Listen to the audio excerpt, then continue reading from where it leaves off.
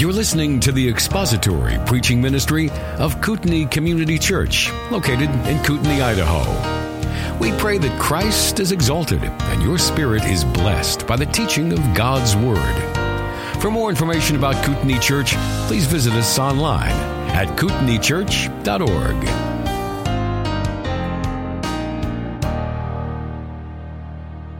Well, I'm very glad that yesterday Kevin started us off with laying a foundation, and that's what we're going to try to build upon now, is the foundation that Kevin had laid for us. And in dealing with this, I have to start by laying my own foundation for the question of the fading of the New Testament miracles. What I first want to do is start off with a personal experience. Some of you know that I grew up from a Jewish background. Being raised Jewish, I knew nothing of Christianity. I didn't know anything of the New Testament when I got saved, and didn't meet any other Christians until I got to college. When I got to college, most of the people there were Word of Faith. I assumed ignorantly that they must know the Bible better than me because they all grew up in church. I did not. And so I was believing what they were telling me. I lacked discernment, and in that lack of discernment, what ended up happening was I was believing things that later I would find were not true. I remember when the pressure that was put upon us, the few of us that didn't speak in tongues, to practice speaking in tongues. And I remember as a child, my sister and I would be in the store with my mom, and you'd hear people speaking other languages, probably Spanish, and my sister and I decided that we would pretend like we had our own language. So we would sit in the cart and just talk gibberish to one another. And I remember with the pressure that was upon me to speak in tongues that they were like, just try. So I went back to my childhood and spoke in gibberish. And everyone was so ecstatic, as if I just got saved. And the reality is that I remember sitting at a Bible study many years later, just listening to two men. I wasn't even involved in the conversation. They were at the other end of the table. One gentleman says to the other gentleman that not everybody believes that the gifts continued to today. I had never heard anything like that. And so I went home that night, sat down with the scriptures, and I read 1 Corinthians 12, 13, and 14 in one sitting. And in that process, I came to realize not only was I taught incorrectly, but Paul was actually condemning the very things that I was taught to believe. I realized that much of what they were saying, they took out of context. And I realized that Paul was actually condemning the spiritual pride that I saw in college, where when someone spoke in tongues, another person had to have a word of the Spirit. And when someone had a word of the Spirit, someone else had to have a prophecy. And so I ended up realizing that that actually led me into a 4-year study in hermeneutics, where I wanted to never be taught incorrectly again. I wanted to learn how to handle the scriptures. And that's really been kind of the mark of what I'm known for is hermeneutics. But I want to ask the question, why do charismatics get upset? We have to deal with some things. I said I want to lay the foundation before I get to the main topic. And so we have to understand that this is a highly personal issue when you talk to continuationists. Okay, and we have to recognize that. One of the things we have is people that just are a little bit too like, hey, this is what Scripture says, move on. But this is something that for many people, this becomes very emotional because this is how they find their identity in their experience. And so for that reason, it becomes emotional, it becomes personal, and often rationality you'll find goes out the window. Not with all, but with many. And so when discussing cessationism and with this film that's going to come out, we're going to see that there's going to be a lot of people who end up arguing the way that many charismatics do today by arguing that you first have to accept the gifts as continuing to see it in Scripture. Well, that is a begging the question fallacy. When you must accept the conclusion to prove the point. When your conclusion it has to be accepted for the premise. Begging the question is a type of logical fallacy that's based on an assumption rather than concrete evidence. And you're going to see that with folks. And so let's first start by defining miracles. When we look at this, Michael Aubrey says this, quote, foundational to the biblical narrative is the concept that God acts supernaturally with his created world. Sometimes God acts directly in the world. Sometimes he uses an intermediary. Many times, the supernatural acts carry with it a greater significance or meaning for the people involved, unquote. So basically, a miracle is when the natural order is disrupted by the supernatural. That would be a basic definition of a miracle. But I think that as we look in Scripture, it has a more specific meaning. It is not just the disruption of the natural world by the supernatural, but miracles function as a God-inspired revelation to those who witness them. Miracles in the Bible are not just merely the violation of natural law, but they are divine acts that communicate God's word and his purpose.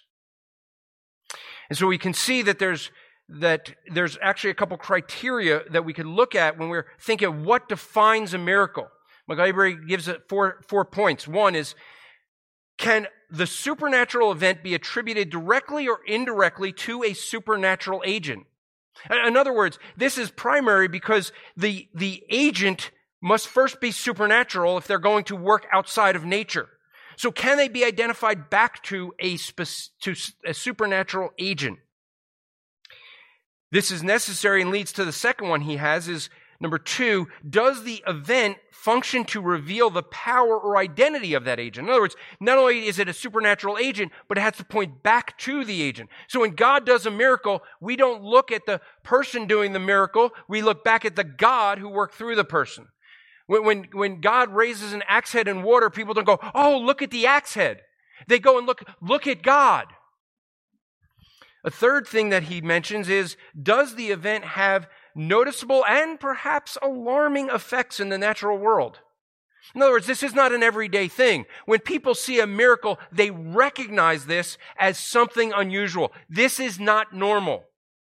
So we're not talking about someone who gets up in the morning and, oh, my back is hurting, and I got a miracle, I was feeling a little bit better. The fourth that he mentions is there a human intermediary performing the supernatural event? Now, this is sometimes in our day expected as the norm that people can perform miracles. We're going to see in a bit that that's not so normal. And it's not necessary. God can do it without humans, but sometimes he can do miracles through humans. Norman Geisler says this, quote, each of the 3 words for the supernatural events, sign, wonder, and power, delineate an aspect of a miracle. From the human vantage point, a miracle is an unusual event. That's a wonder. That conveys and confirms an unusual message, the sign, by means of an unusual power. But from the divine vantage point, a miracle is an act of God, that's the power, that attracts attention of the people of God, wonder, to the Word of God, the sign. So what Geisler is saying is that the miracle's purpose is not to be focused on the miracle, but to point to something, to point to the Word of God. So in short, a miracle is an act of God that confirms the message as true and substantiates and verifies or vindicates the Word of God.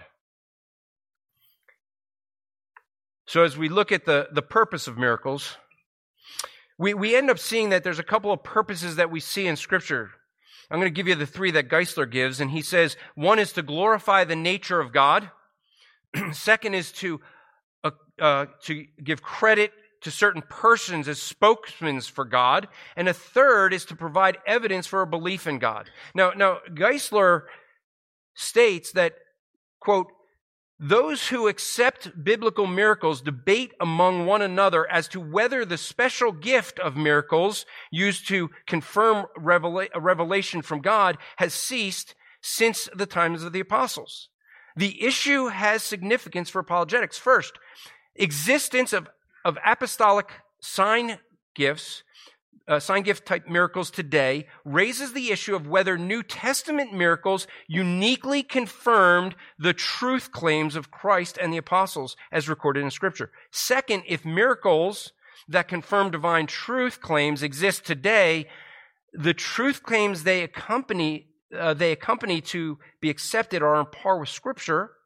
has divine revelation ceased, unquote. So note what he's saying is, he's saying that the purpose of the miracles is to confirm revelation. Well, if the purpose of miracles is to confirm revelation, if that's the purpose when humans are most often doing miracles, then the question is that are these things that they're confirming still continuing? If there is no more revelation, then what are the miracles pointing to? We think about the miracles we hear people say today, and we find that most often those miracles that people are claiming point to self and not God. If miracles continue today, then they should be pointing to Scripture. If they're used to prove, if they're spoken as God, if you have prophecies, then that should be in par with Scripture. We see that many continuationists want to argue that miracles done today they'll accept that this is God speaking, but they say that the New Testament miracles are different than Old Testament miracles in such that they're not actually Scripture. They're not God's Word somehow. What makes Scripture God's Word? It is that it's breathed out by God. 2 Timothy 3:16 and 17 says this, all Scripture is breathed out by God and profitable for teaching, for reproof, for correction, for training in righteousness, that the man of God may be complete, equipped for every good work. Paul is very clear that we do not need miracles for the completing or equipping of our faith. We need the Word of God. He's not saying that our sanctification is based upon miracles.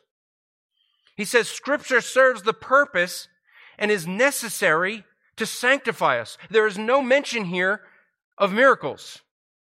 Now, if you were here last night, you'd realize maybe why, as Justin mentioned, it could be because, 1 and 2 Timothy are later books. So there wouldn't be as the need for them. So miracles by definition are not normative. I want to address this because this is going to be a thing that I think in the argument of the fading of miracles we have to address. We look at the arguments of those that are proponents of continuationism, and they want to claim that miracles can continue to today, and we should expect them. Geisler gives us 4 arguments that proponents give. 1, God performed miracles in redemptive history. They're recorded from Genesis through Revelation. There seems to be no reason to believe they would cease arbitrarily with the apostles.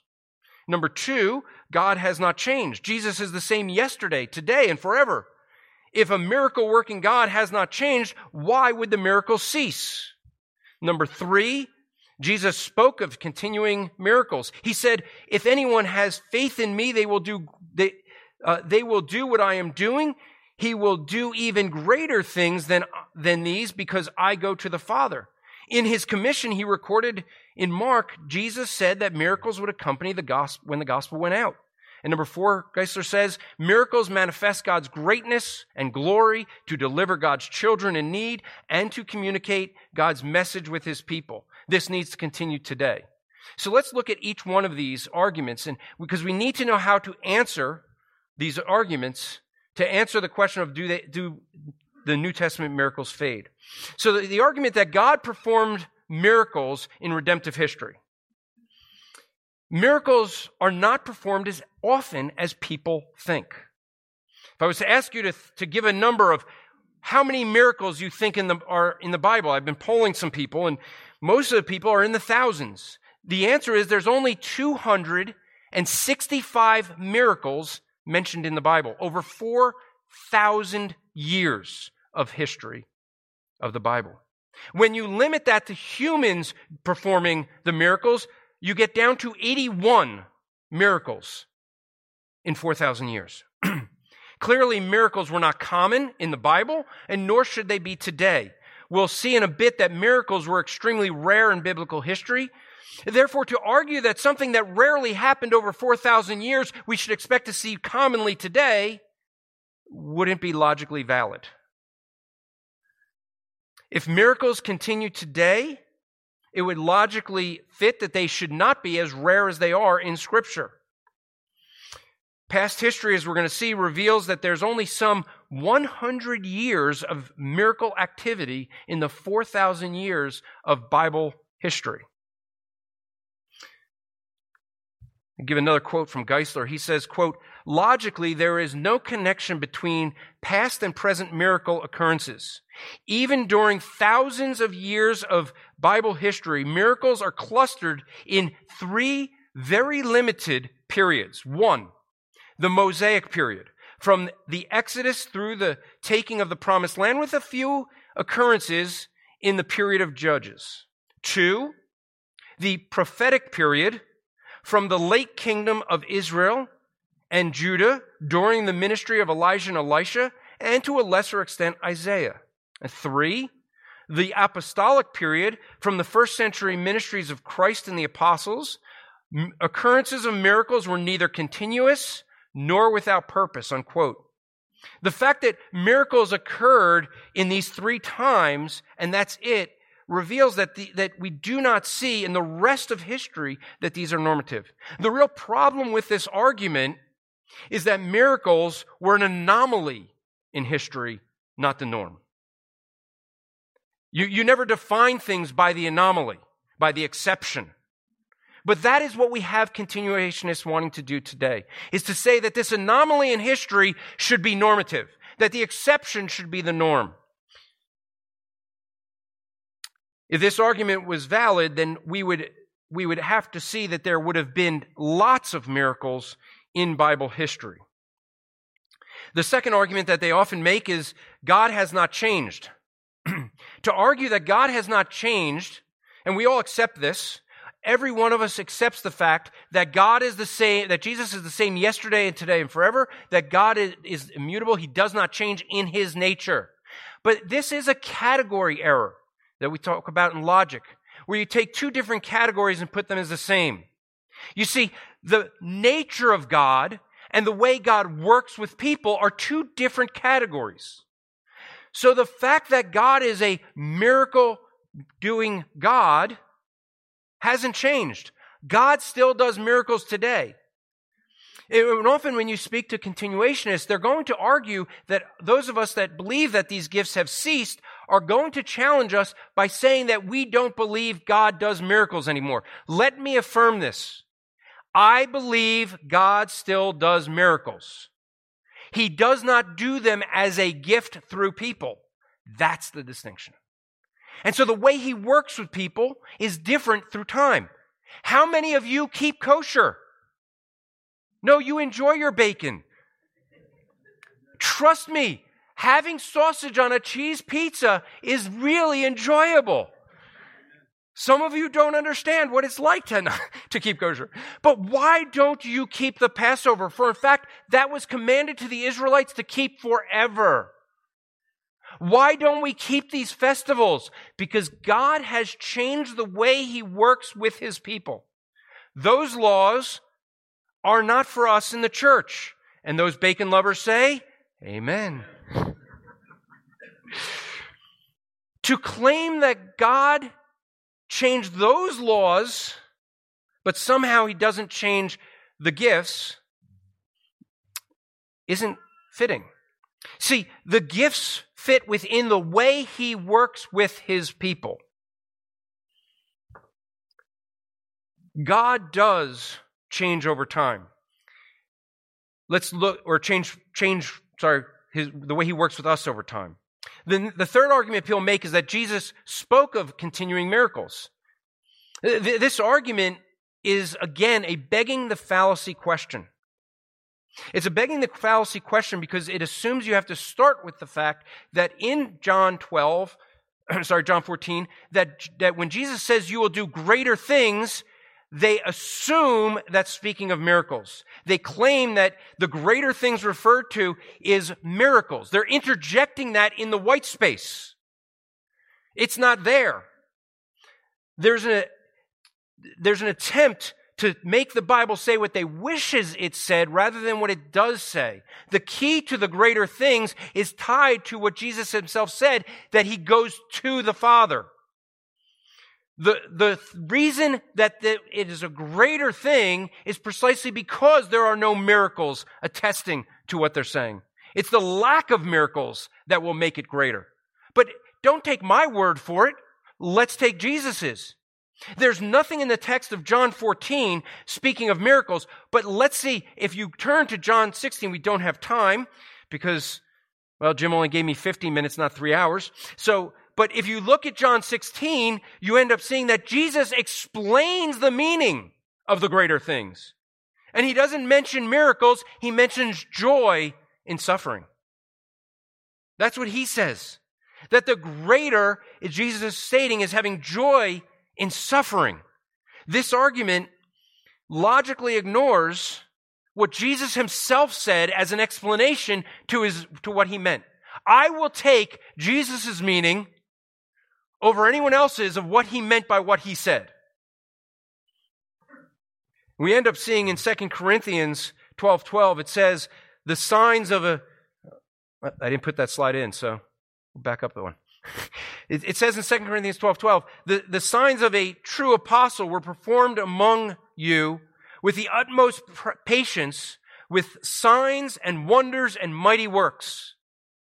Now, if miracles are the signs of an apostle, and there are no more apostles, the question should be, why should there be any miracles?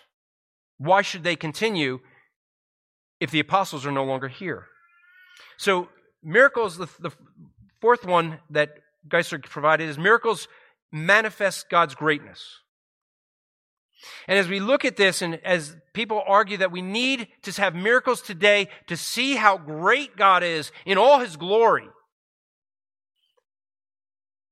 I would argue we have something greater. Do we need miracles to know God is great? No. We have this. God's self-revelation.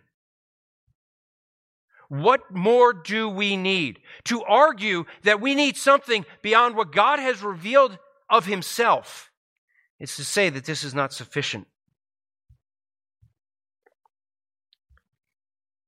We have not only God's self-revelation, but we have something that many of us, let me correct that. Many of you, Gentiles, don't appreciate. Do you appreciate that you have the indwelling Holy Spirit that not only illuminates God's word for you, but also helps you in the application thereof? I say that because to the Jewish mindset, this is the new covenant that Jewish people looked forward to, Jeremiah 29 and Ezekiel 36. That we would no longer need a priesthood because God himself would indwell us so that we can understand his word. What more do we need than God's word and himself in the person of the Holy Spirit? To say we need something more? What does that do to the person of the Holy Spirit? I would say it puts him at a lower level. I know that my continuationist friends would disagree. But the reality is the desire for miracles is often a felt need, but not all felt needs are real needs. I mean, Job had a felt need for healing, and when he went through what he went through, did God give him a miracle? No, God actually never told him what was happening. We could look at Paul. Paul was sitting there and he prayed for relief. God never gave it. And he wrote most of the New Testament. No, just because we feel a need, because we want confirmation, doesn't mean we get it. What is the confirmation that John the Baptist received? When he wanted to see some vindication, and what was it he was told? Go to the Scriptures. Look at what the Scriptures say about the Messiah, and look at what is happening with the Messiah, and you have your answer. The confirmation was not the miracle. The confirmation for John was the Word of God. Now, when we compare this with the periods that prompted miracles, I would argue that there's no comparison when we look to Scripture. The Scripture provides us everything we need to see God's glory and greatness. Miracles can manifest God's greatness. This is what Geisler says. He says, though miracles can manifest God's greatness, glory, and deliverance, he accomplishes these things in other ways. The heavens declare the glory and greatness. Spiritual deliverance is accomplished through the power of the gospel. God works through general and special providence without suspending natural laws, unquote. So miracles are not the only way that we can see the greatness and glory and deliverance of God. And that last one, the message of God. Suffering does these things. Oh, we don't like to think of that. But so does evangelizing. So does worship, fearing the Lord. There are many things that help us to see the greatness of God, to reflect upon His creation and be amazed. Because in the New Testament times, they did not understand the universe the way we do. And they never understood a cell, let alone an atom, let alone quantums. We have gone to the vastness of the universe, to the smallest parts of cells. At least that's what we think today, but they thought the atom was the smallest and we got smaller. But the reality is the more we dig, the more we find the wonder of God. Because we look at His creation and go, wow, He creates within every atom of your body, with every cell of your body, this little motor called a flagellum that can go from 0 to 300 in a split of a second. I'd love that in a car. All right, so what we end up seeing, though, is we want to look at the nature of miracles because this is where much of the debate ends up becoming. The difference between what we're going to refer to as the fact of miracles and the gift of miracles. Because, as was said last night, so eloquently by both of the speakers, is the fact that we all accept that miracles continue. It is the gift of miracles that we're saying do not continue. When we looked at this, the fact that miracles continue, we have miracles that occur any time, and yet the gift of miracles were limited to Bible times. They were limited within Bible times to a few periods of time. So the fact of miracles are permanent. They're all the time throughout history, where the gift of miracles was temporary. The fact of miracles is done without human beings. God does miracles, where the gift of miracles are done through human beings. The fact of miracles do not confirm revelation, where the gift of miracles was for the purpose of confirming revelation. And so what we end up seeing is that the view that miracles ceased with the apostles does not demand that God does not perform miracles anymore. Again, a category error. We argue that the gift of miracles do not continue. And so as we look at some of the characteristics of a miracle, and all of this is laying the foundation, but as we do this, I want to point out some characteristics of miracles so we know how to define what a miracle is so we can recognize them. Now, when we look at the New Testament miracles, there's some things we notice. One, miracles were always instantaneous. When Jesus or the apostles performed a miracle, it was not a partial healing. There was no gradual healing over days or weeks or months.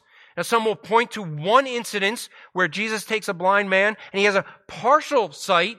But what happens when he goes and washes his eyes as Jesus tells him? It's an immediate sight. So even that one is still an immediate miracle. It's just Jesus chose to do that in 2 stages. That's unlike the healings that we see today. When we see these miracles done today, they're usually partial or incomplete, or as Justin said last night, psychosomatic. This is in contrast to the biblical miracles. Biblical miracles were immediate, complete, performed on anyone, believer or not. This is in sharp contrast to the supposed miracles performed by people today. A second characteristic of miracles in the Bible, in the New Testament, is they never failed. And there's a reason for that. Because their author is God, who never fails. A miracle is a special act of God, and since God cannot fail, the miracle cannot fail. There's no record in Scripture of anyone relapsing into this condition they were before. In fact, I believe that if that had happened, the Jewish leaders would have used that to discredit Jesus and the apostles. However, the prophets and apostles that claim to be that today, also claim that they're only about 80 to 85% accurate in their prophecies. The Old Testament would demand their death for every one of them. For example, not one of these miracle-working prophets noticed or saw this thing. Maybe you guys heard of it, COVID. Not one of them, by January 2020, predicted COVID. The other thing that every one of them got wrong, every one of them got the election wrong of 2020. They all said Trump was going to be the president at the end of the election. If you doubt me on that, I'll encourage you to go to Justin Peters' YouTube channel. He's got a great video that details all of that. But that is a major failure. They didn't see the elections. They missed that. They got that one totally wrong. They didn't see COVID and the effects on the government. Those are some major failures, wouldn't we say? I mean, that's kind of affected the world. And they missed that one. Two of them, I guess. So what we see is that their excuse will be this, and you'll sometimes hear this, is, well, Old Testament prophecies are different than New Testament prophecies. That the New Testament prophecies, they can fail. It's okay. So they'll claim, and so we end up seeing is that the workers today, the miracle workers today, have a limitation on the belief of the person that's receiving the miracle, rather than we see in the scriptures that it's on the person performing the miracle. They have it backwards. A fourth credential is the fact that it was to establish the Word of God. And we're going to see that throughout here. Now, what I want to do, and this is, I want to go through the miracles of the Bible. I found interesting as we look at this. Because I'm going to give charts and data, this is not very easy. It's not very easy to explain in words numbers. And so I did put this out. It's on my website right now, strivingfraternity.org/miracles. Has all these charts, actually the entire message, with the data underneath. So if you go to strivingfraternity.org/miracles. So there's 256 miracles in the Bible. Jesus did 104 of them.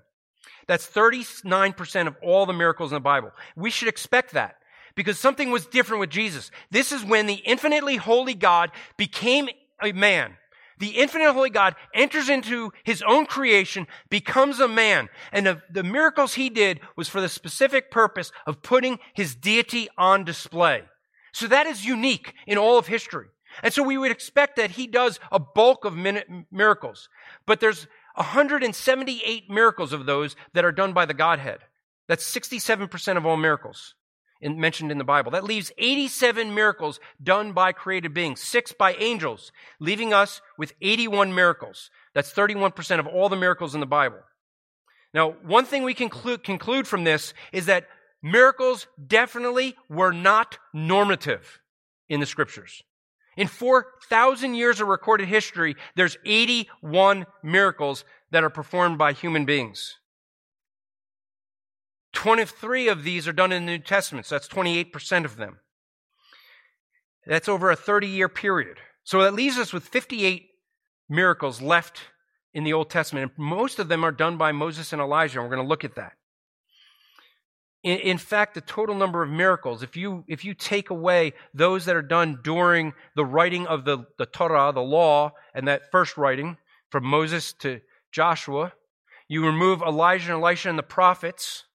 So you take the period where the law and the prophets are being written, you have a total of 8 miracles being done in history. I cannot see how you can make a case that is normative, that we should expect them to continue. So let's look at some charts. We look here, this is the 256 miracles done by 25 agents. As I mentioned, Jesus does 104 of them, God does 64, and then after that the number drops drastically, as you can see, to 22 by Moses. So let's look just at the Old Testament. Over a 50 to 60-year period of the New Testament, over that 4,000 years, we go to the Old Testament and we see that here just 2 individuals, Moses and Elisha, make up 50 99% of all the miracles. Very few people through Old Testament history were agents of miracles. It's a far cry from the continuationist claim that they should be normative today. We limit it just to periods of time. So what I did here was I joined Moses and Aaron together with Elijah and Elisha together, and 84% of all the miracles are done just by those four men. However, we start to see something in this chart. Because what makes those two time periods special? Well, I've already said it. It's the beginning of the writing of Scripture after a period of silence. There was no Scripture being written in the time of Moses, and he starts writing Scripture, and you see miracles. And then there's a period of silence after that period, and Elijah and Elisha start, and then we have the prophets. And then we have a period of silence, and we have the writing of Scripture again with the apostles. 3 periods of history, 3 times of miracles, and outside of them, we don't see many miracles. So what we end up seeing is that the miracles, both Old and New Testament, were to vindicate the writing of Scripture. Now, if you look at the number of miracles within the books of the Bible, you end up seeing that there's only 20 out of 66 books of the Bible. That's less than 1/3 that contain miracles.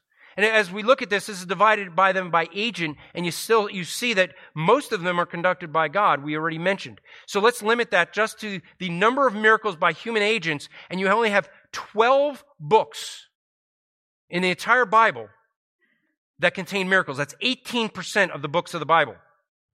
Just to give you a better picture of it, I put all 66 books here, and these are all the total miracles. And even though that looks a little bit sparse, it looks even worse once we limit it just to human miracles. Very rare. Well, let's look at it in time. Here's a timeline. I took this in 250-year increments. It doesn't look like we see a lot of miracles throughout time, and this is all the miracles. So let's take this and let's limit it just to humans. And what do we see? You see that and this is displaying a 4,500-year period. There's the 81 miracles. It's not very often. They're not common. So all of this to lay the foundation for the waning of New Testament miracles. When it comes to the case of saying that the New Testament miracles have faded, I think there is a problem with the challenge. I think that when people ask if the New Testament miracles have waned, I think the question is malformed. It is like asking someone, why do bad things happen to good people? You all know the problem with that, don't you? The answer is there are no good people. You see, asking about the waning or fading of New Testament miracles assumes that miracles are common. You see, so right built into the challenge, we have to first reframe the question, which is what I've been trying to lay the foundation here, the foundation of Kevin's house. We're building up the walls now. But what we end up seeing is the miracles are not common in the first place. The challenge would actually be on the other person who would challenge us to say, why in the world would we expect them? We expected them at no other time in history. It's not that they somehow faded, it's that the miracles are an anomaly. We should not expect them in the first place. So the fact that we've seen that they're rare, extremely rare in Scripture, when we discuss the fading nature, we have to first say that they're an anomaly. And what do we see when we look at the other 2 periods of miracles? I said, as you looked on the chart, we're only talking about 100-some years out of 4,000 years. What do we see? After the time of Moses, 30, 40 years, and miracles disappear. Elijah and Elisha, 30, 40 years, and miracles disappear. The apostles, 30, 40 years, and miracles continue to today, 2,000 years. It doesn't fit the biblical pattern. Why? Because the purpose of the miracles no longer exists. If you do not have the continuing revelation, what are the miracles pointing to? Now, people would say to God, but the way most people view miracles, I would have to say to self. Because how do we see the miracle workers today? Look what I did. You get a Todd White out there on the streets. Who's he really giving credit to? Himself. Look at what he did. How do you know? Because he says, pour in the money.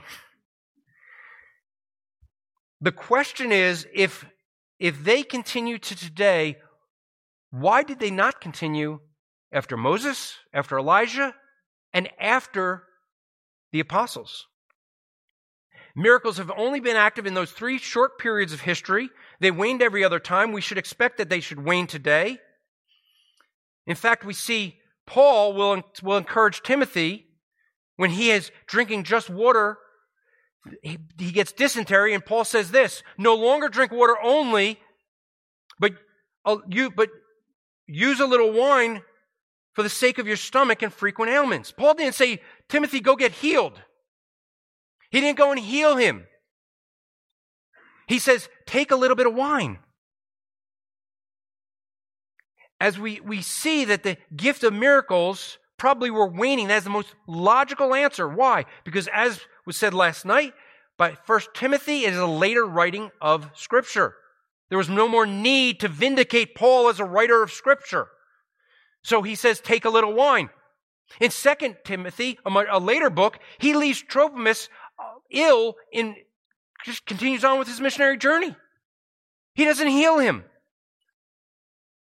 In fact, we could see the fact that these miracles seem to wane in the life of Paul when we see that one of the best examples is Paul's friend Epaphroditus. To understand this a little bit, we have to talk about the prison system in Rome. See, in prison, in the Roman prison system, the prisoners basically got basic needs. Some stale bread, water, no comforts. The guards had no care for the prisoners. The system was set up in such a way that the prisoners' friends would have to bribe the guards to be able to get food and comforts to a prisoner. Part of the system. So it's very, very difficult to survive in prison without friends on the outside. Well, Epaphroditus was that person for Paul. He was sent by the Philippians to provide for food and care for Paul while in prison. But he got very sick. So sick that Paul states it was even unto death. This is what he says in Philippians 2. I have thought it necessary to send to you Epaphroditus, my brother and fellow worker and fellow soldier, and your messenger and minister to my need. For he has been longing for you all and has been distressed because you heard he was ill. Indeed, he was ill, near death. But God had mercy on him, and not only on him, but on me also, lest I should have sorrow upon sorrow. I am more eager to send him to you, therefore, that you may rejoice in seeing him again, and that I may be less anxious. So receive him in the Lord with all joy and honor, and honor such men, for he nearly died for the work of Christ, risking his life to complete what is lacking in your service. So toward the end of Paul's life, he's not healing his most necessary friend at the time. He's praying for him. The most obvious answer to this is because Paul could not do any miracles at that time. It's the most fitting answer. And the reason would be because he's no longer writing new scripture. So a question to ask is, so I'm trying to make the argument that the question of the waning of miracles is the norm. When we see the miracles in Scripture, they've only lasted 30, 40 years each time.